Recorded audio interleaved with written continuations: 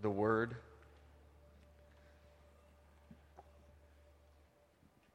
Isn't it great to just be known by God?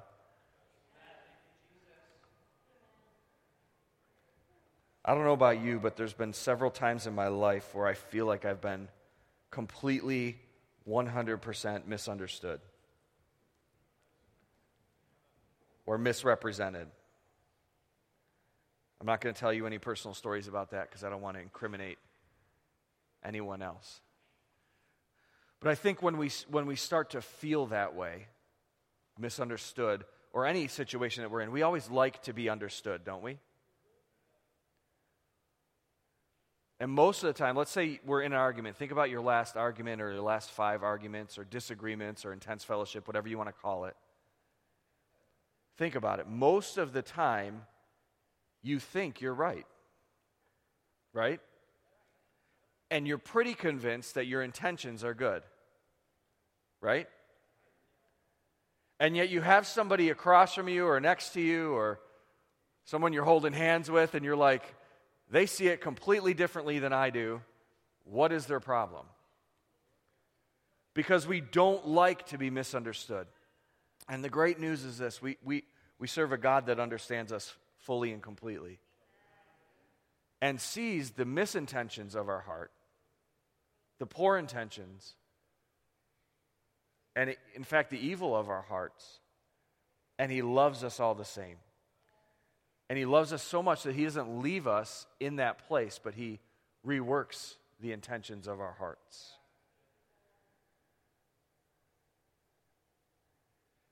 Most of the time in those situations, whether it's with the Lord or somebody else, we know that we're right. We believe that we're in the right because we see the world through a certain lens. Because what we believe is important.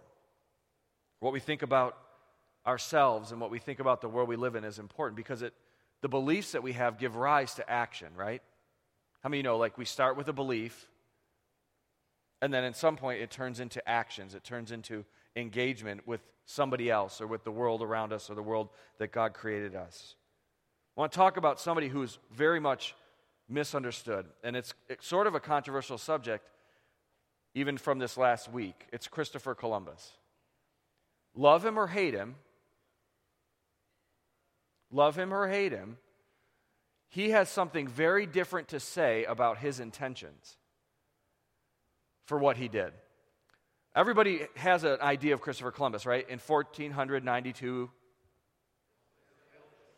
Right, we all have this idea that we know what he did at least, and we don't argue about what happened, right? We would not be probably sitting here in this context if it wasn't for some of what he did. We also know the outcome of what he did for a lot of people, which became for some a new place to be that they could succeed in, and for some it was destruction of peoples, right? That's what makes him controversial. We live in a world where we look at people through the lens of history, and sometimes we get it wrong. But we look at his motivations, and they're assumed, right? What are we taught?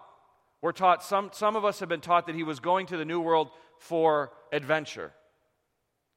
Some people have taught that he went to this world, he came to the Western Hemisphere in search of gold, or in search of slaves, or in search of power.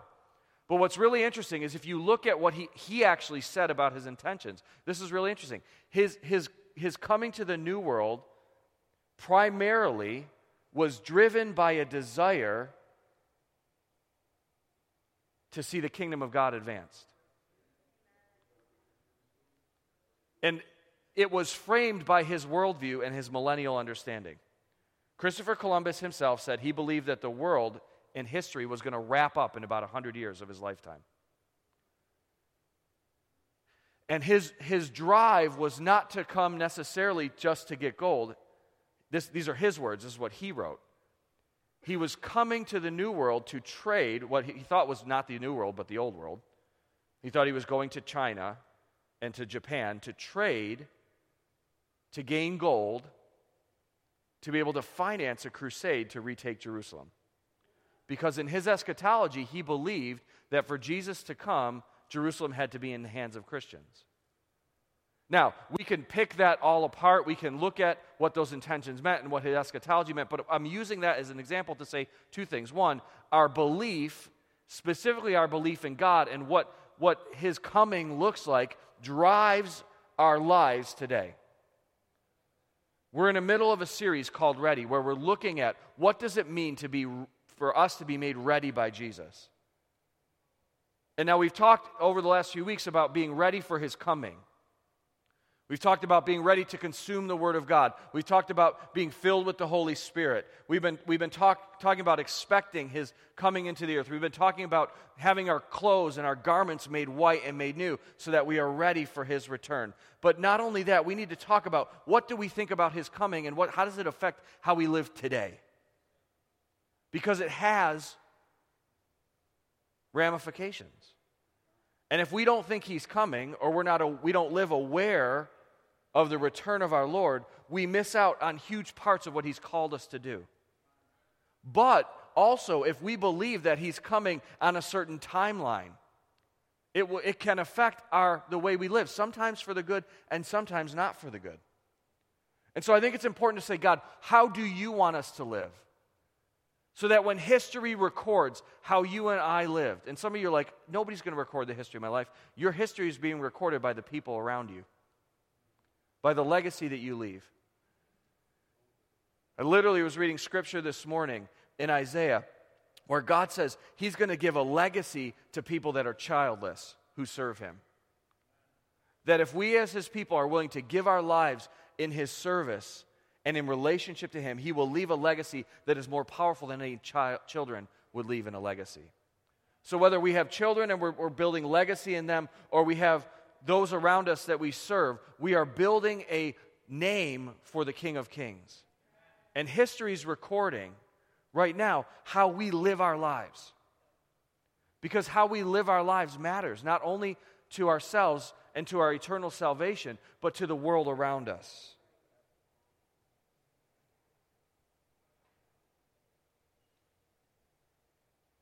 We ought to be ready to live for the Lord.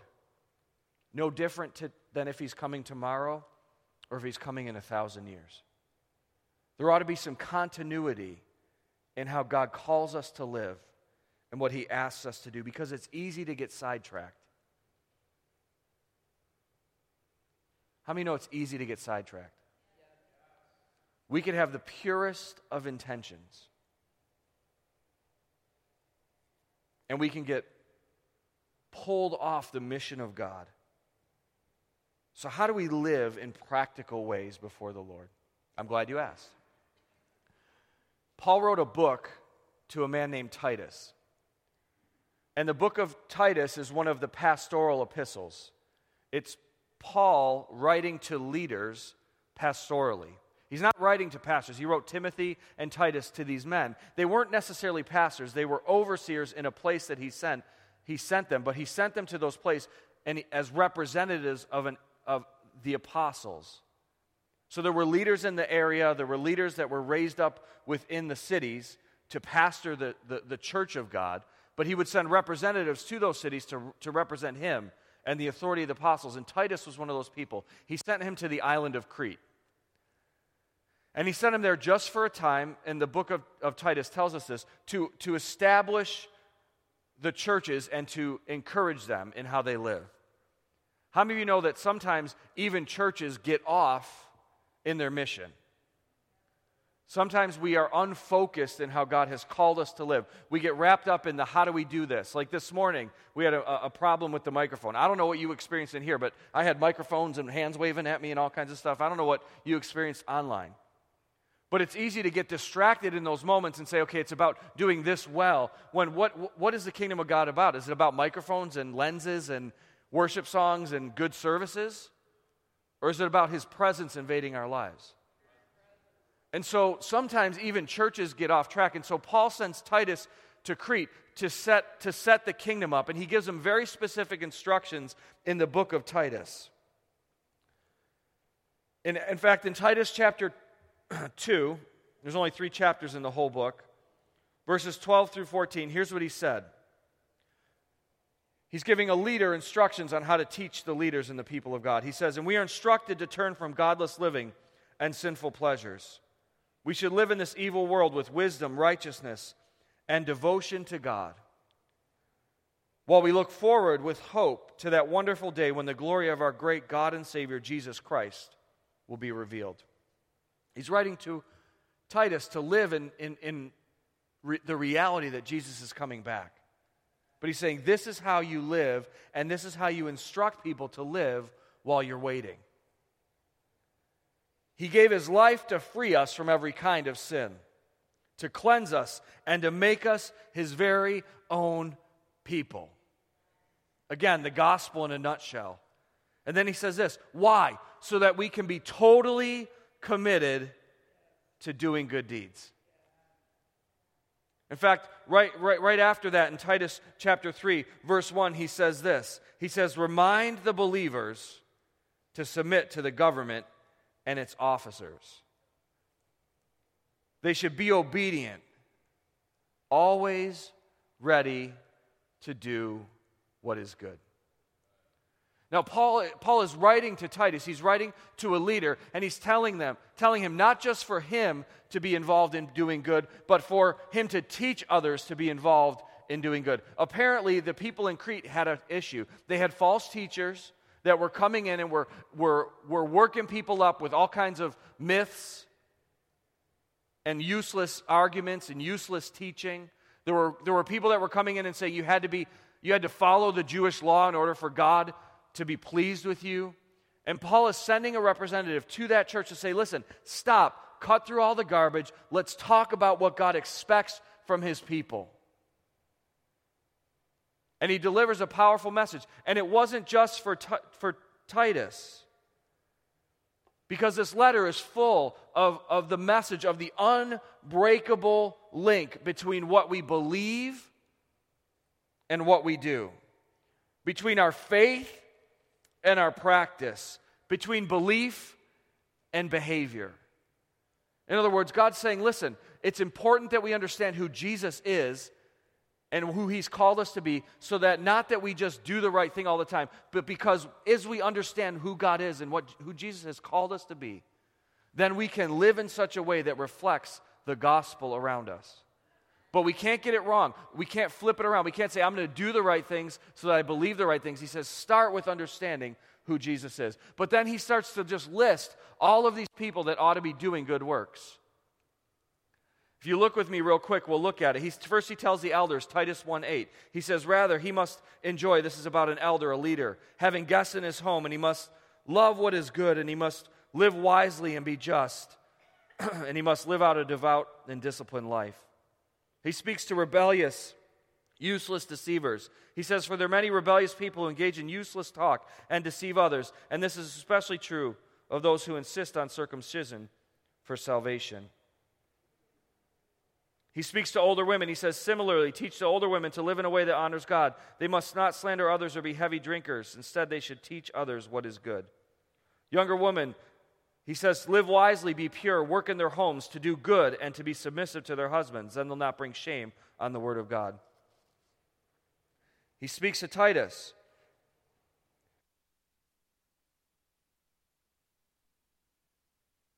You yourself must be an example to them by doing good works of every kind. Let everything you do reflect the integrity and seriousness of your teaching. He speaks to the elders. He said they should not steal. They must show themselves to be entirely trustworthy and good. Then they'll make teaching about God our Savior attractive in every way. He speaks to everyone. Titus 3:8. This is a trustworthy saying. I want you to insist on these teachings so that all who trust in God will devote themselves to doing good. These teachings are good and beneficial for everyone. And then he speaks to believers in general. I love this last line. One of the last lines in the book, he says, our people must learn to do good by meeting the urgent needs of others. Then they will not be unproductive. Paul is telling Titus, listen, it's important that we not only believe the right thing, but that it results in right action. He says, do good. Always be ready to do good. And I think that's the call that God has given us as a people. Not just to do good, right? Because we all think, like, none of us wake up in the morning and think, okay, what are the 5 bad things I'm going to do today? How are the ways I'm going to treat somebody be really awful? We all wake up thinking we're going to do good stuff, right? Hopefully. If not, we have a place for you.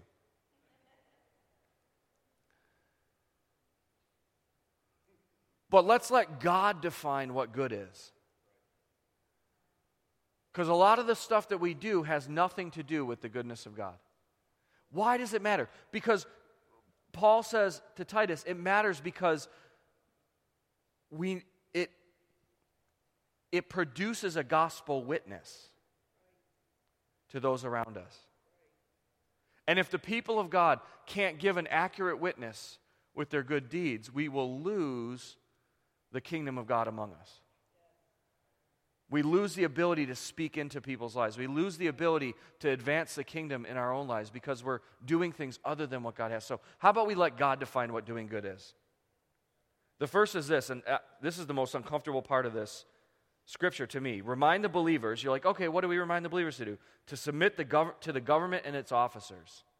I looked up what those words mean. Like maybe this translation got it wrong and they weren't really talking about government officials. Maybe they were talking about like church officials, because right in the verse before it's like, teach these things, encourage the believers to do them. You have the authority to correct them when necessary. Maybe Paul is just doubling down on Titus's authority, spiritual authority within the church.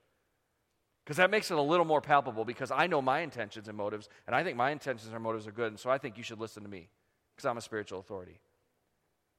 Because I'm uncomfortable with the intentions as I see them of government officials around us. Am I touching something right now? And yet, these words, there's no escaping from that. He's literally talking about government officials. Another translation translates the principalities and powers. Where else do we hear about principalities and powers? We hear about, so like even if we're like, well, yeah, but you don't understand, our government officials are controlled by demons. Paul is telling Titus, teach people to be what? Obedient, to submit to the government and its officers. In other words, to recognize the authority of those God has placed in our lives. How we treat authority matters to the gospel. Got real quiet. How we talk about and submit to the governing authorities matters to the gospel.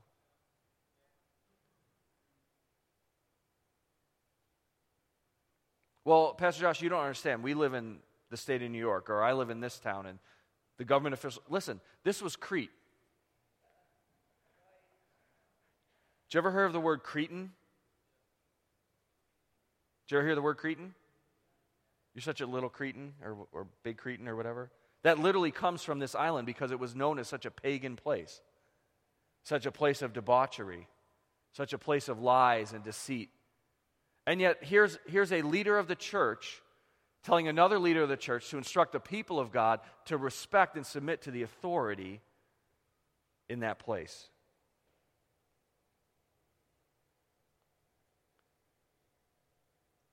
And that we should be ready always to do what's good. What does that mean? It means we ought to plan to do what's good. Want to plan for a couple minutes this morning? Let's do that. In the book of Micah, chapter 6, verse 8, there's a really famous scripture. In fact, it's so famous, it's on t-shirts all over the place now. And it's this, He's shown you, O man, what is good, and what does the Lord require of you, but to act justly, to love mercy, and to walk humbly with your God. It makes a great t-shirt. Do justice, love mercy, walk humbly, right? In fact, it's such a good t-shirt that people on both sides of the political aisle claim it as their statement of being. But God has a very specific understanding of what it means to do justice, love mercy, and walk humbly. And he lays it out. Micah was a prophet to the nation of Judah and of Israel.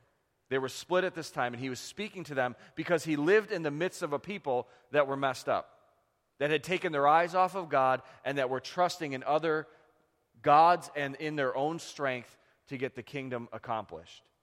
Does it sound familiar? Listen, we're repeating history over and over again. What we're experiencing right now in our nation, Crete was experiencing. What Crete was experiencing in their nation, the people of Israel and of Judah were experiencing in their time. There's nothing new under the sun. The enemy is not that creative. And so what do the people of God do? We have a timeless message of be in relationship with God and let the kingdom of God come through our good works. Micah prophesies to the people, and he's prophesying them to come back to the Lord. And he asks a question right before he says this in chapter 6, verse 8. He asks a question. He says, listen, should we offer God all these sacrifices? And he kind of ramps it up. Like, should we give him this? Should we give him that? Should we give him thousands of this? Should we give him rivers of olive oil? Is that what God wants? Does he want us to increase our worship? No, he says, I don't want you to increase your worship. What I want you to do is this. I want you to worship me by doing good works. He's shown you what is good and what does the Lord require of you. So let's break those three things down. To act justly, to do what's right, to love mercy, and to walk humbly with God. What does it mean to do what's right? We live in a time where there's two different narratives about justice. Literally right now. Law and order and social justice. Am I stepping on too many toes here? See, here's the thing. God has called us not to be representatives of a political party, but to be representatives of the King of Kings and the Lord of Lords. And so I'm going to talk about things that might irritate our political wind-up right now. One side or the other. But we need to talk about what God thinks so that we can preserve not only the prophetic voice of the church, but the prophetic voice of his people.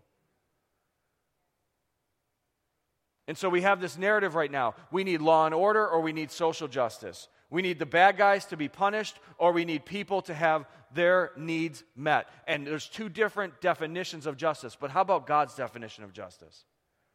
When we look at justice in the Word of God, when we look at this command to do justly, first of all, we have to understand it's a command to actually do something.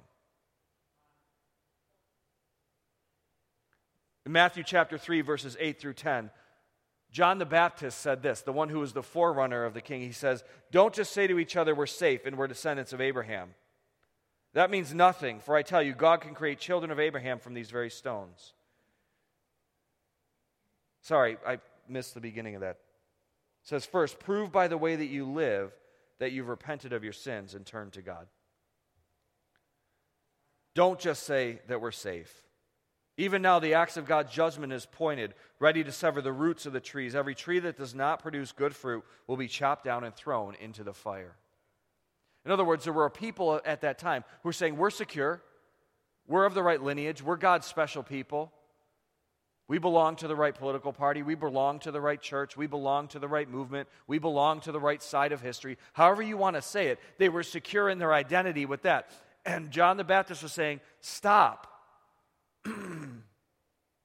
Your security is not in your identity outside of God.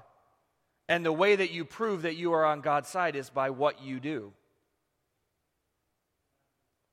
And so we can't just believe the right thing. We have to actually, if we're going to be doing what God has, if we're going to plan to do what God has called us to do, we have to actually make provision to actually do something. It's not just that we think right, it's that we do right.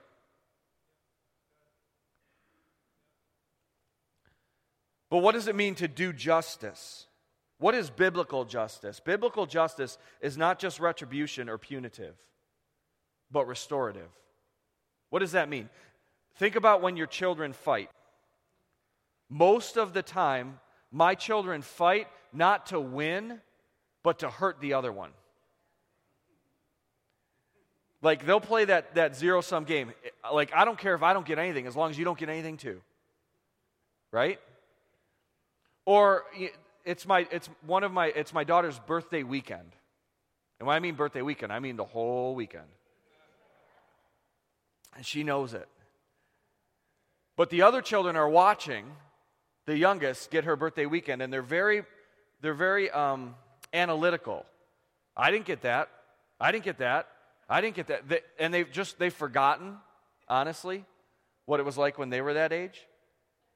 And justice to them is that they get exactly the same thing as their little sister gets right now. Right? That's justice. That's not a concept of biblical justice. We all have a concept of justice in us. We want people to have to follow the rules and be in trouble when they should be in trouble. And I get what I get and you get what you get, and it has to be the same. That's not the idea of justice. The idea of justice, biblical justice, is restorative. It's to take that which has been stolen by the enemy or stolen by another human being and restore back to that person the original intent that God had for their lives. So it has to do primarily with restoration of relationship. First of all, restorative relationship to God. Every time God is calling for justice, He's calling for people to be restored in relationship to Him. And second, it's to restore relationship to one another. That's why when Jesus talks about confronting your brother or sister in sin, He doesn't say confront them because that's the right thing to do or the church needs to be pure. He says confront them so that you might win your brother back. That's the goal of confrontation towards justice, is the restoration of relationship. And not only the restoration of relationship with Him and with others, but to the world around us. To bring back to original intent what God had for us and for each other, for Him, with us, and for the world around us. He wants to take us back to when we had it good with Him. In fact, His justice, His coming again to restore justice, is to restore the earth back to its original intent, so that He could be with His people and we could be with Him. His intention, His desire, is that the whole world would come to Him because He's good.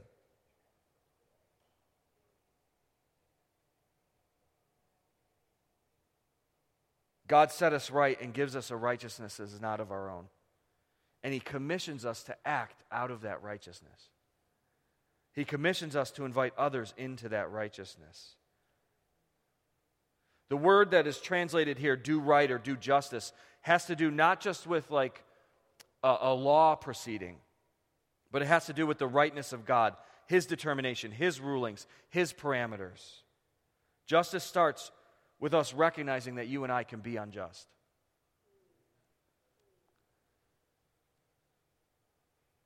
Because we all have a standard that looks to getting our needs for justice met. But the gospel calls us to be other-focused, to be wanting justice for others. The second thing God calls us to is to love mercy. Deep down, we all love seeing people get their comeuppance. I love that word. Like, we love what goes around comes around, right? My son, I don't think he's brilliant, but I don't think he coined this. He says when his brother gets hurt, when he's annoying him, my older son says, "Stupid games, stupid prizes." Right? We kind of like that, don't we? Like, we'll watch those stupid videos on YouTube for hours of people doing stupid stuff and getting stupid prizes, right? Serves them right.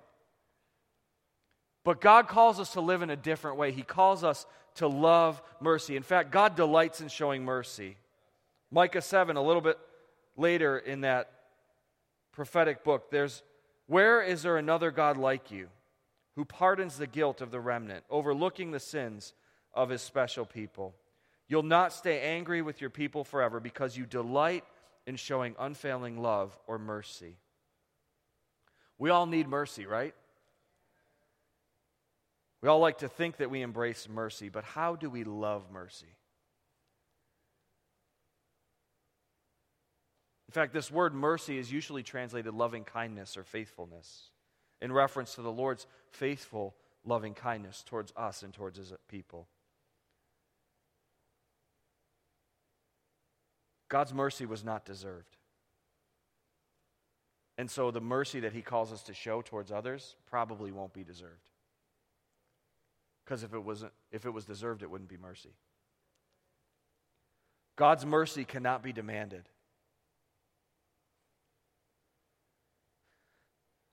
Mercy experienced, therefore, should be mercy shared. Just like we can't demand God's mercy, we can't withhold it once we've experienced it. God's mercy is costly. What did His mercy cost Him? Everything. sharing his mercy will cost us. God's mercy is real. It's not just a one-time thing. It's not just happenstance. It's a real outworking of his love for people. And that's why God calls us not just to demonstrate mercy, but to love mercy. He's calling us to be like him, to have that mercy developed within our hearts so that it's an outcropping of who we really are because it's who he is poured out in us. And the last thing he asks us to do is to walk humbly.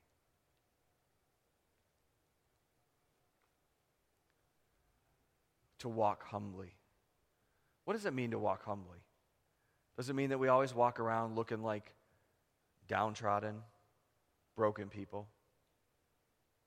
No. Does it mean we walk around like Conor McGregor? Like, I got this. Here I am, world. What does it mean to walk humbly? The first part of that definition is to walk humbly with our God. You and I cannot walk humbly apart from a relationship with the Lord. We can't do justice. We can't love mercy apart either. We can't walk humbly apart from him. Andrew Murray wrote an incredible book called Humility. I just want to quote a couple things that he said. Humility is the place of entire dependence on God. It's the first duty and the highest virtue of the creature, and the root of every virtue. And so pride or the loss of this humility is the root of every sin and evil.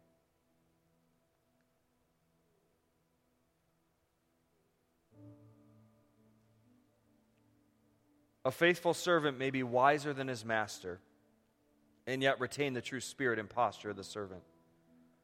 The humble man looks upon the feeblest, the unworthiness, as a child of God, and honors him and prefers him in honor as the son of a king.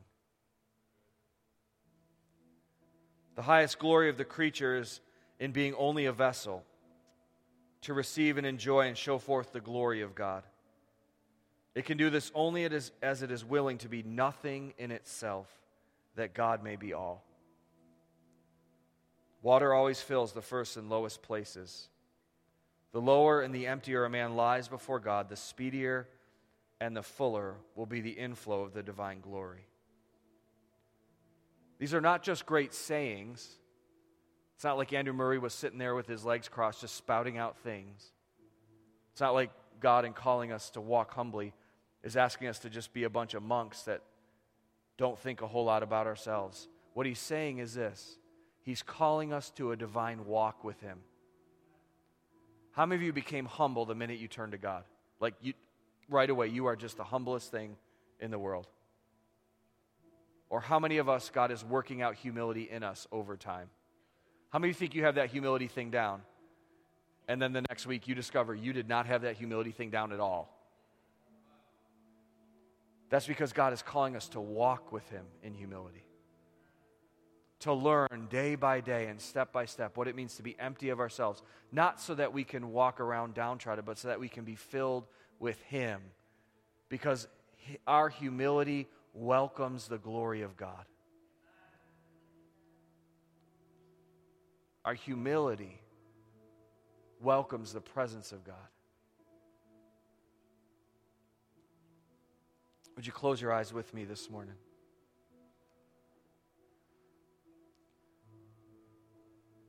God, would you make us ready? Ready to do good works that you prepared in advance for us. May we not be a people that just walk around with good intentions. But God, would you give us in all of your creativity, in all of your calling, in all of your giftedness, in all of the resources that you have given to us, in all of the truth, in light of all the truth that we have about who you are, and all of the truth that you're bringing into our lives. God, would you cause us to be a people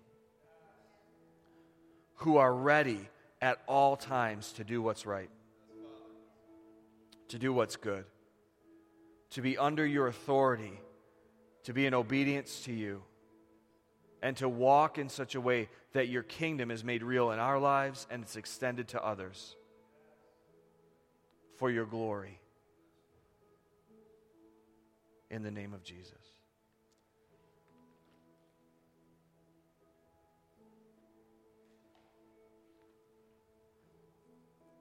Would you stand? Reminders, giving is contact-free in the back, or you can check out what's on the screen about the apps and other ways of giving online. Thank you for your faith.